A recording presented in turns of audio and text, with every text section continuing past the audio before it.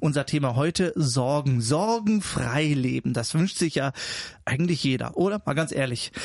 Das Problem ist, macht kaum einer. Ja, jeder macht sich Sorgen, du, ich, wir alle haben uns bestimmt schon mal Sorgen gemacht und womöglich ist es tatsächlich so, dass da auch so die ein oder andere Sorge gerade jetzt in unserem Hirn so ein wenig rumspukt und man so in den Gedanken immer wieder drum kreist. Die einen, die schließen jede Menge Versicherungen ab, die anderen sparen, was das Zeug hält, nur um sorgenfrei leben zu können. Aber macht das denn eigentlich wirklich sorgenfrei? Und wenn ja, dann kenne ich einen, der hätte sorglos sein müssen. Der hatte nämlich jede Menge Kohle, der König David aus der Bibel, ja, also König von dem ganzen Land. Ja, der hatte eine Menge Gold und andere Sachen. Johannes, war der denn sorglos? Also müsste ja eigentlich das Paradebeispiel sein. Er müsste eigentlich das Paradebeispiel sein für sorglos. Du hast es schon gesagt, er war wahnsinnig reich, war ein König. Aber er hat einige Psalmen geschrieben in der Bibel und da dreht sich das immer wieder darum, dass er eben sorglos ist. Und dann ist schon die Frage, wenn er das ständig so betonen muss, sag ich mal, ne, und da so Dankpsalmen schreibt im Sinne von, ja, ich bin so dankbar, dass du mir alles gibst, ich bin so sorglos, dann muss irgendwas passiert sein. Also im Sinne von, er muss schon irgendeinen Weg gegangen sein, um zu dieser Sorglosigkeit zu gelangen. Okay. So, das heißt, ich würde sagen, er war auf jeden Fall sorglos, aber bestimmt musste er das lernen. Mhm. Ja. Und da ist die Frage, wie hat er das hingekriegt und was können wir vielleicht auch davon lernen? Ja, also von ihm lernen. Du hast hier im Psalm, haben wir hier Psalm 27, Vers 3.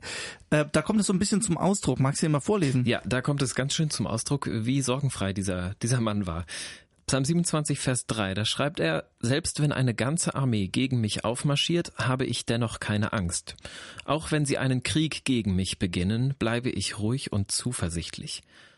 Und das finde ich schon ziemlich stark, dass er das einfach so behaupten kann. Ja. Da stehen Feinde, also da ist ein Krieg und ich stehe dem gegenüber und ich habe keine Angst und bleibe zuversichtlich.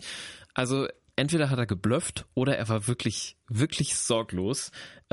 Und wenn das stimmt, dann habe ich mir gedacht, dann will ich das eigentlich auch haben. Also das, was er geschafft hat, hätte ich auch ganz gerne mal. Ja, klingt gut. Also ich würde mir nämlich ganz sicher da Sorgen machen. Und gerade wenn man jetzt auch in die aktuellen Ereignisse rund um Politik, Ukraine-Krieg, also genau, wenn man das so im Hinterkopf dabei hat und dann diesen Psalm liest, dann denkt man auch, hei, hat er das wirklich so ernst gemeint, was er da schreibt? Ich glaube auch, dass er es ernst gemeint hat.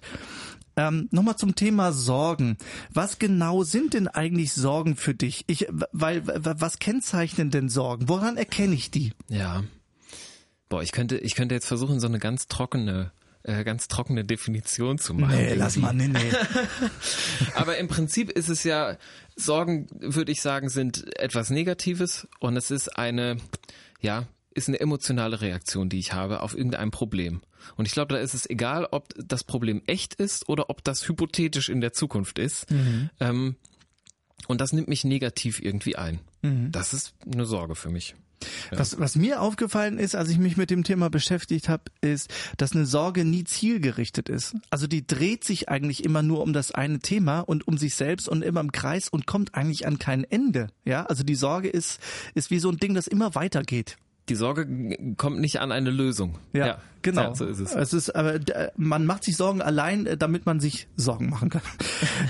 Aber jetzt noch mal ein bisschen tiefer gegraben, welcher Wunsch, welche Sehnsucht steckt denn eigentlich dahinter? Also was drückt denn so eine Sorge aus? Das ist ja auch ganz spannend. Da muss ja irgendwas dahinter stecken, wo man sagt, da muss es doch einen Wunsch oder eine Sehnsucht geben. Ich meine, Sorgen, die haben ja immer damit zu tun, entweder etwas, was gerade ist oder was in der Zukunft kommen wird. Also sind das immer Sachen, die unmittelbar mein Leben betreffen oder vielleicht betreffen werden. Und ich glaube, da steckt ein tiefes Sicherheitsbedürfnis drin. Mhm. Also jemand, der sich sorgt, der möchte, sag ich mal, die Zukunft sicher wissen, der möchte sie planbar haben, zum Beispiel.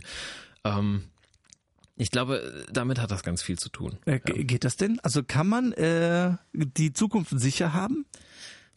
Na gut, jetzt könnte man sagen, na klar, wenn du nur genug planst und dies und das, dann geht das schon und man kann sich bestimmt auf gewisse Arten und Weisen absichern und sowas. Mhm. Aber letztlich kann man es nicht. Also glaube, wenn man mal so für sich überlegt, dann kennt, glaube ich, jeder im Freundes- oder Bekanntenkreis irgendjemanden oder ist vielleicht selber betroffen, wo irgendein Schicksalsschlag passiert ist, den man eben nicht vorhersehen konnte. Ja, und das sind dann unter Umständen auch Sachen, wo dir dann eine Versicherung auch nicht viel hilft. Wenn ein Angehöriger stirbt oder so, dann nützt eine Unfallversicherung nichts, weil die damit gar nichts zu tun hat. Und ich kann auch mein Herz nicht versichern oder sowas. Ja, von daher, man kann sich schon gewisse Sicherheitsnetze aufbauen, aber ich glaube, so richtig 100% safe sind die nie. Geht nicht in diesem Leben.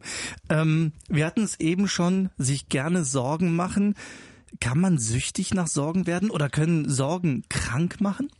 Ich glaube auf jeden Fall, dass Sorgen krank machen können. Ich denke, dass viele Angststörungen, die teilweise sogar so weit gehen, dass man da körperliche Schweißausbrüche, Zittern, Herzrasen, lauter so Sachen hat. Das sind dann extreme Auswüchse davon, würde ich sagen.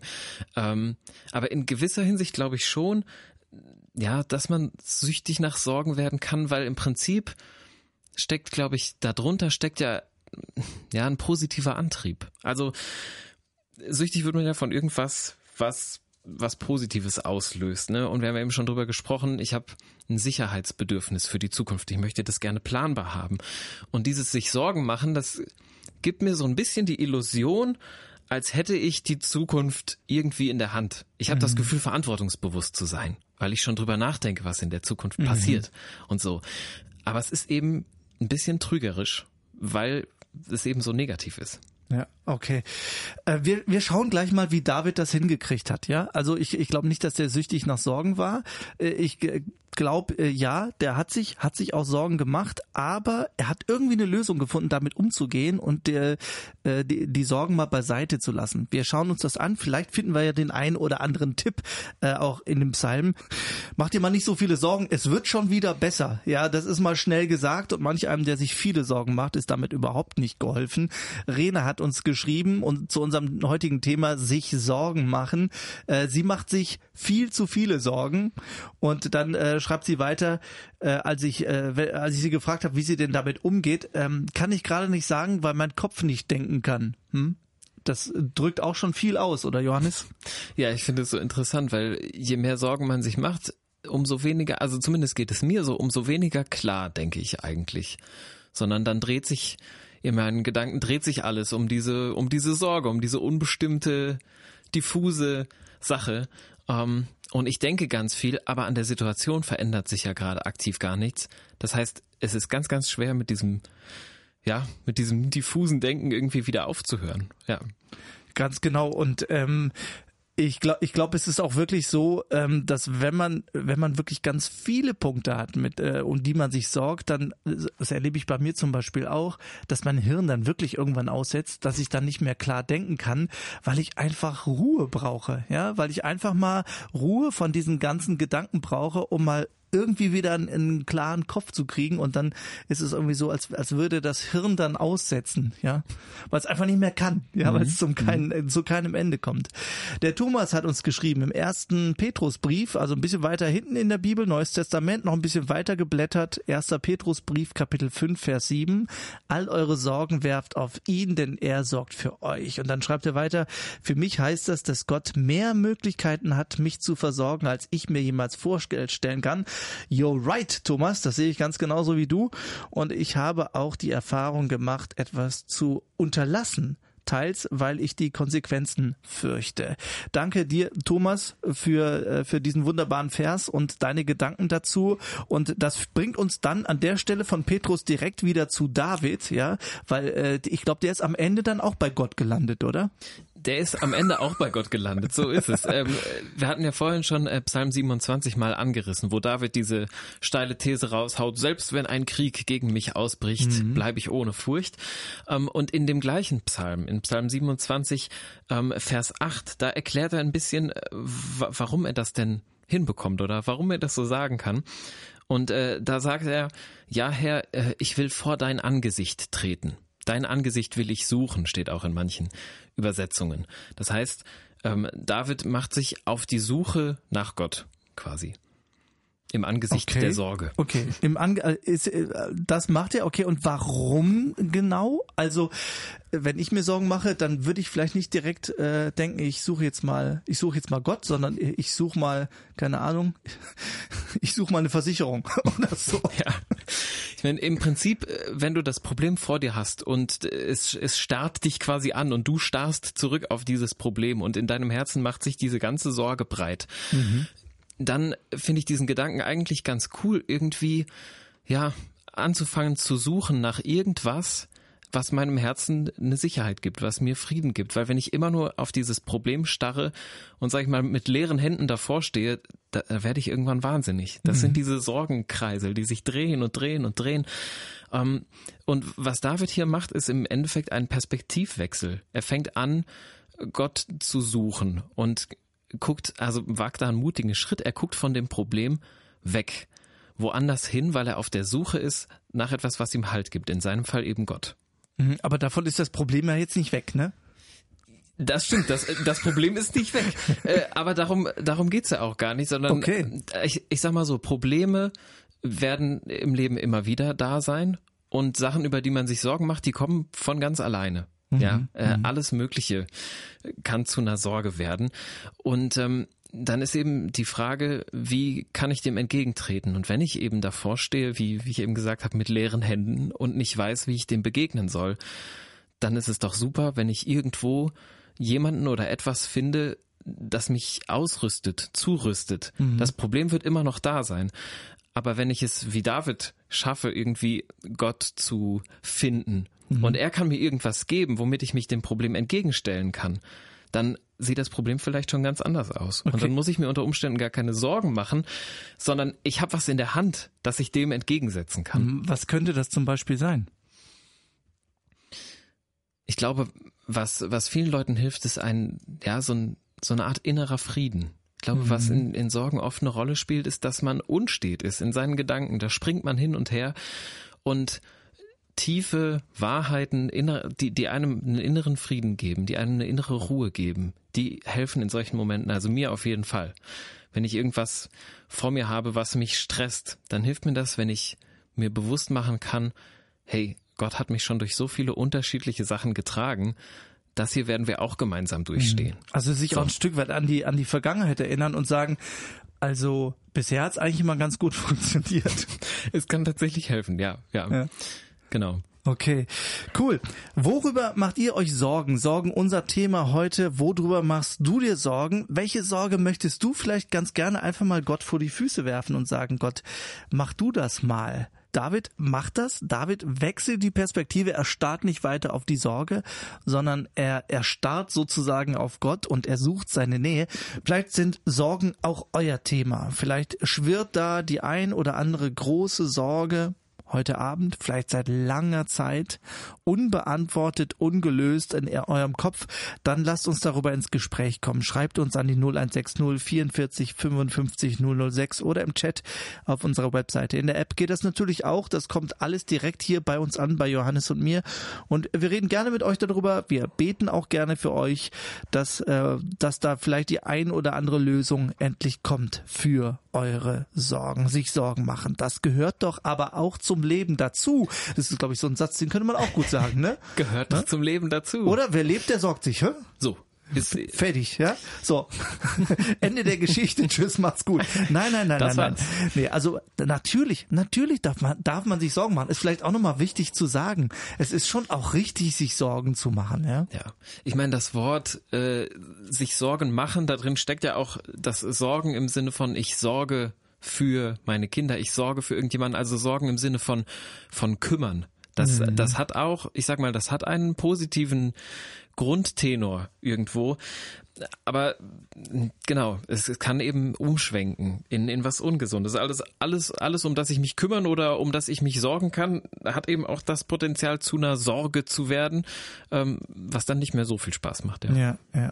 David hat ja der Sorgenmühle den Kampf angesagt. Er sagt, nee, keine Lust mehr Sorgen zu machen. Hat er das auch noch alles in einem Psalm schön verpackt und hat gesagt, egal was um mich rum passiert, egal wie viele Feinde vor meiner Schlosstür stehen, ich mache mir keine Sorgen. Ja? Klingt auch so ein bisschen wie so eine Entscheidung, oder? Eine Entscheidung zu treffen. Nee, ich will das nicht mehr. Das steckt bestimmt dahinter irgendwie, ja. So zu sagen, nee, ich möchte das jetzt nicht mehr, das hilft auch wirklich dabei, dann Sachen auch tatsächlich zu leben. Zu sagen, ich mache das jetzt nicht mehr und das bewusst auszusprechen. Ich glaube, da liegt schon was drin, ja. Ja, und dann kommt dann die Frage, okay, ich will das jetzt nicht mehr machen, wie kriege ich's hin? David hat entschieden, ich krieg's nur mit Gott hin. Also hat er Gottes Nähe gesucht, so mal lapidar dahin gesagt, er hat Gottes Nähe gesucht. Ja, wie hat er das denn gemacht, Johannes? Ja, das ist tatsächlich die Frage. Ich finde es immer so lustig, weil dann sagt man, ja, such doch Gott und dann ist alles klar. Aber suchen ist ja kein Automatismus. Also nur weil ich anfange zu suchen, heißt ja nicht, dass ich automatisch sofort auch Erfolg habe. Ja. Ich glaube, jeder, der schon mal ein Puzzle gemacht hat, das mehr als 500 Teile hatte, ja, der kennt das. Der weiß sehr genau, dass Suchen unter Umständen manchmal ziemlich lang dauern kann. Und das Coole ist, David hat viele Psalmen geschrieben und er hat ja diese ganze Sucherei schon hinter sich und gibt uns immer wieder Tipps. Und einen besonders guten, finde ich, der steht im Psalm 103. Und da schreibt er, lobe den Herrn meine Seele und vergiss nicht, was er dir Gutes getan hat.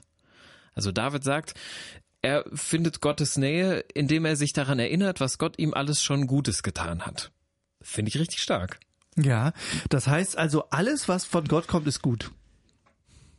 Ja, könnte ich das so sagen? Ist eine spannende Frage. Ich würde sagen, warum nicht? Warum nicht? Ja, Johannes, du entscheidest. Okay, also, sich angucken, in die Vergangenheit blicken und sagen, was hat Gott mir denn eigentlich schon Gutes getan und auch Gottes Fürsorge, auch ein interessantes Wort, ja, da drin entdecken und dankbar werden für das, was Gott schon alles getan und geleistet hat und wovor er mich vielleicht auch bewahrt hat.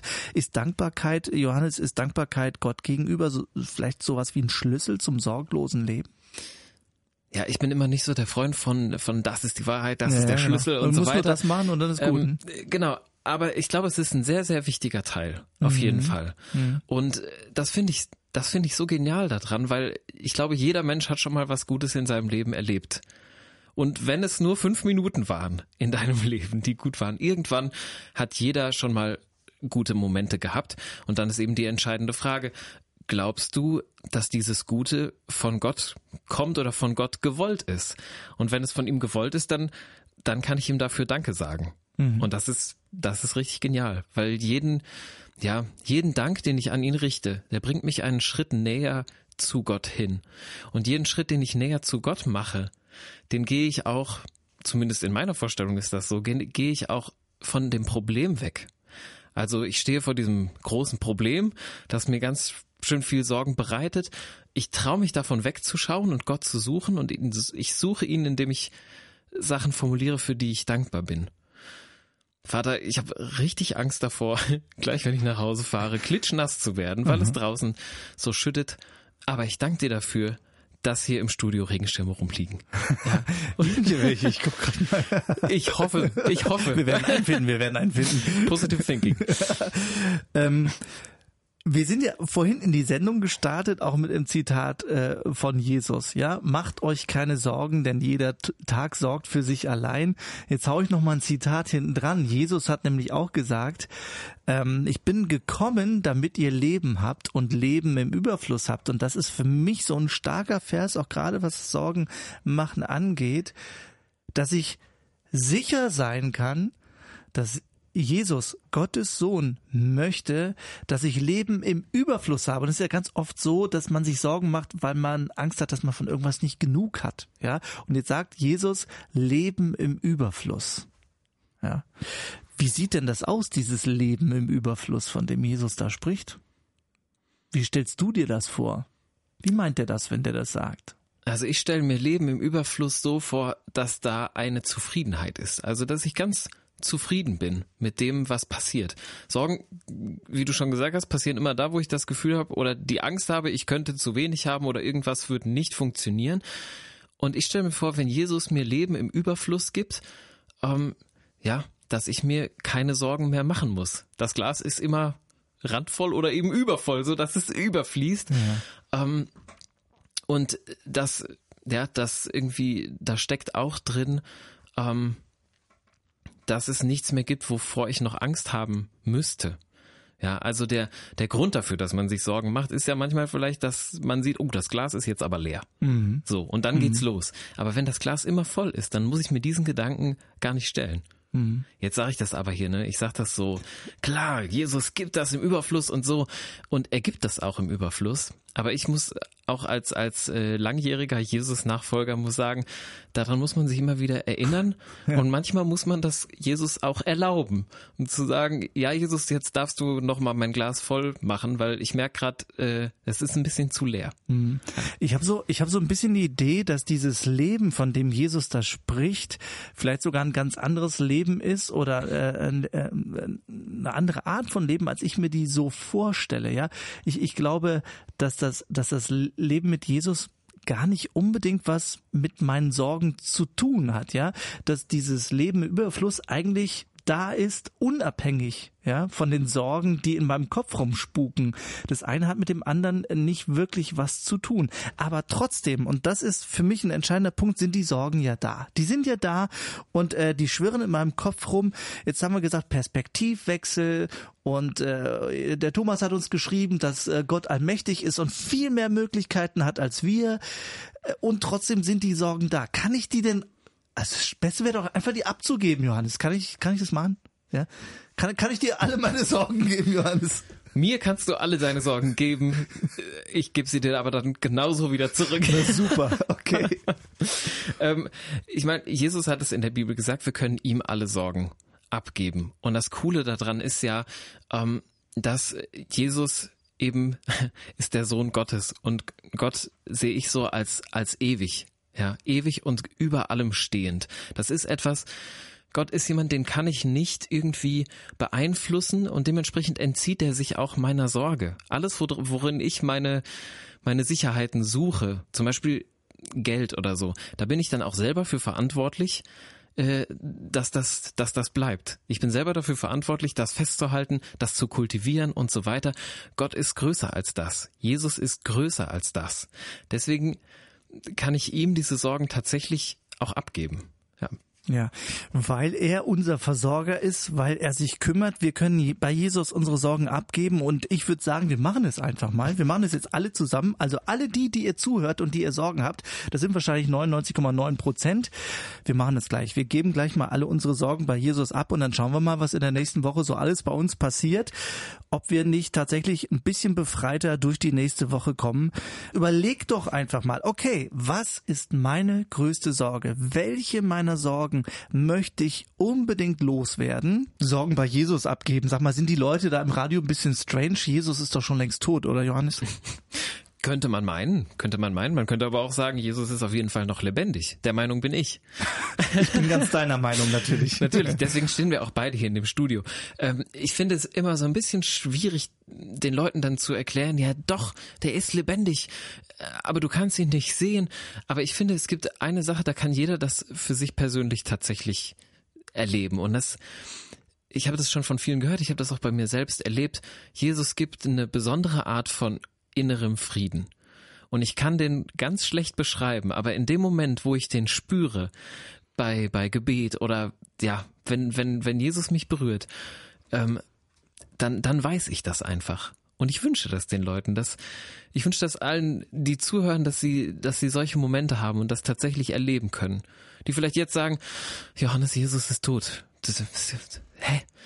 Und dann haben sie diesen Moment, wo sie merken, das ist tatsächlich so eine Art von inneren Frieden, wo der Typ im Radio von geredet hat.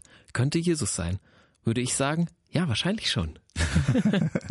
Ja, und Frieden und sich Sorgen machen, das hängt ja ganz eng miteinander zusammen. Und wir haben ja gesagt, wir wollen es jetzt einfach mal tun. Unsere Sorgen bei Jesus abgeben. Und wenn dann am Ende der innere Frieden tatsächlich kommt, dann könnte das ein Hinweis sein. Johannes und ich, wir glauben ganz fest, ja, ich möchte fast sagen, ich weiß, dass Jesus lebt. Und wir wollen euch dazu einladen, das selbst zu erleben. Diesen Frieden, den Jesus schenkt, anstatt Sorgen, die man so mit sich rumschleppt und um die Gedanken kreisen. Ich hatte euch eben drum gebeten, denkt doch mal drüber nach, welche größte Sorge ihr am liebsten loswerden wollt.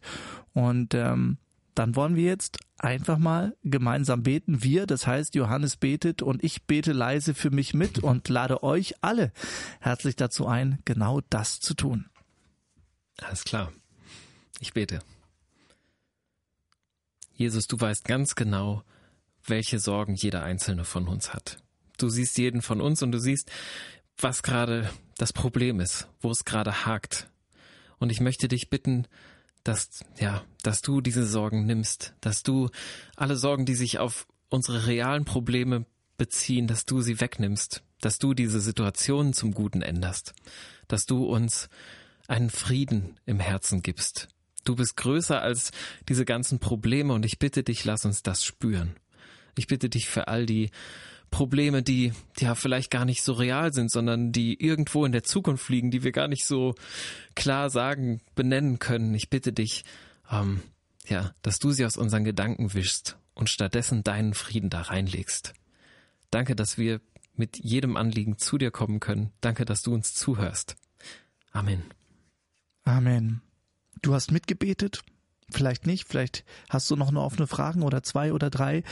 Dann lass uns dir weiterhelfen. Lass uns ins Gespräch kommen, lass uns drüber reden. Schreib uns an die 0160 44 55 006 oder beim Chat im Web oder in der App. Wir freuen uns, wenn ihr uns schreibt, wenn du uns schreibst. Wenn du mitgebetet hast, darfst du uns das auch gerne schreiben. Dann freuen wir uns zusammen mit Gott. Vielen Dank, dass ihr mit dabei wart heute in der Sendung Warum nicht, du entscheidest. Und hier und jetzt sage ich Tschüss. Danke, dass ihr dabei wart. Ich bin Tobias Schier und nächste Woche Donnerstag wieder hier am Start. Und ich werde mich auch noch verabschieden. Johannes Kolk war für euch dabei und wenn ihr mal wieder Sorgen habt, erinnert euch daran, was Gott euch Gutes getan hat. Macht's gut.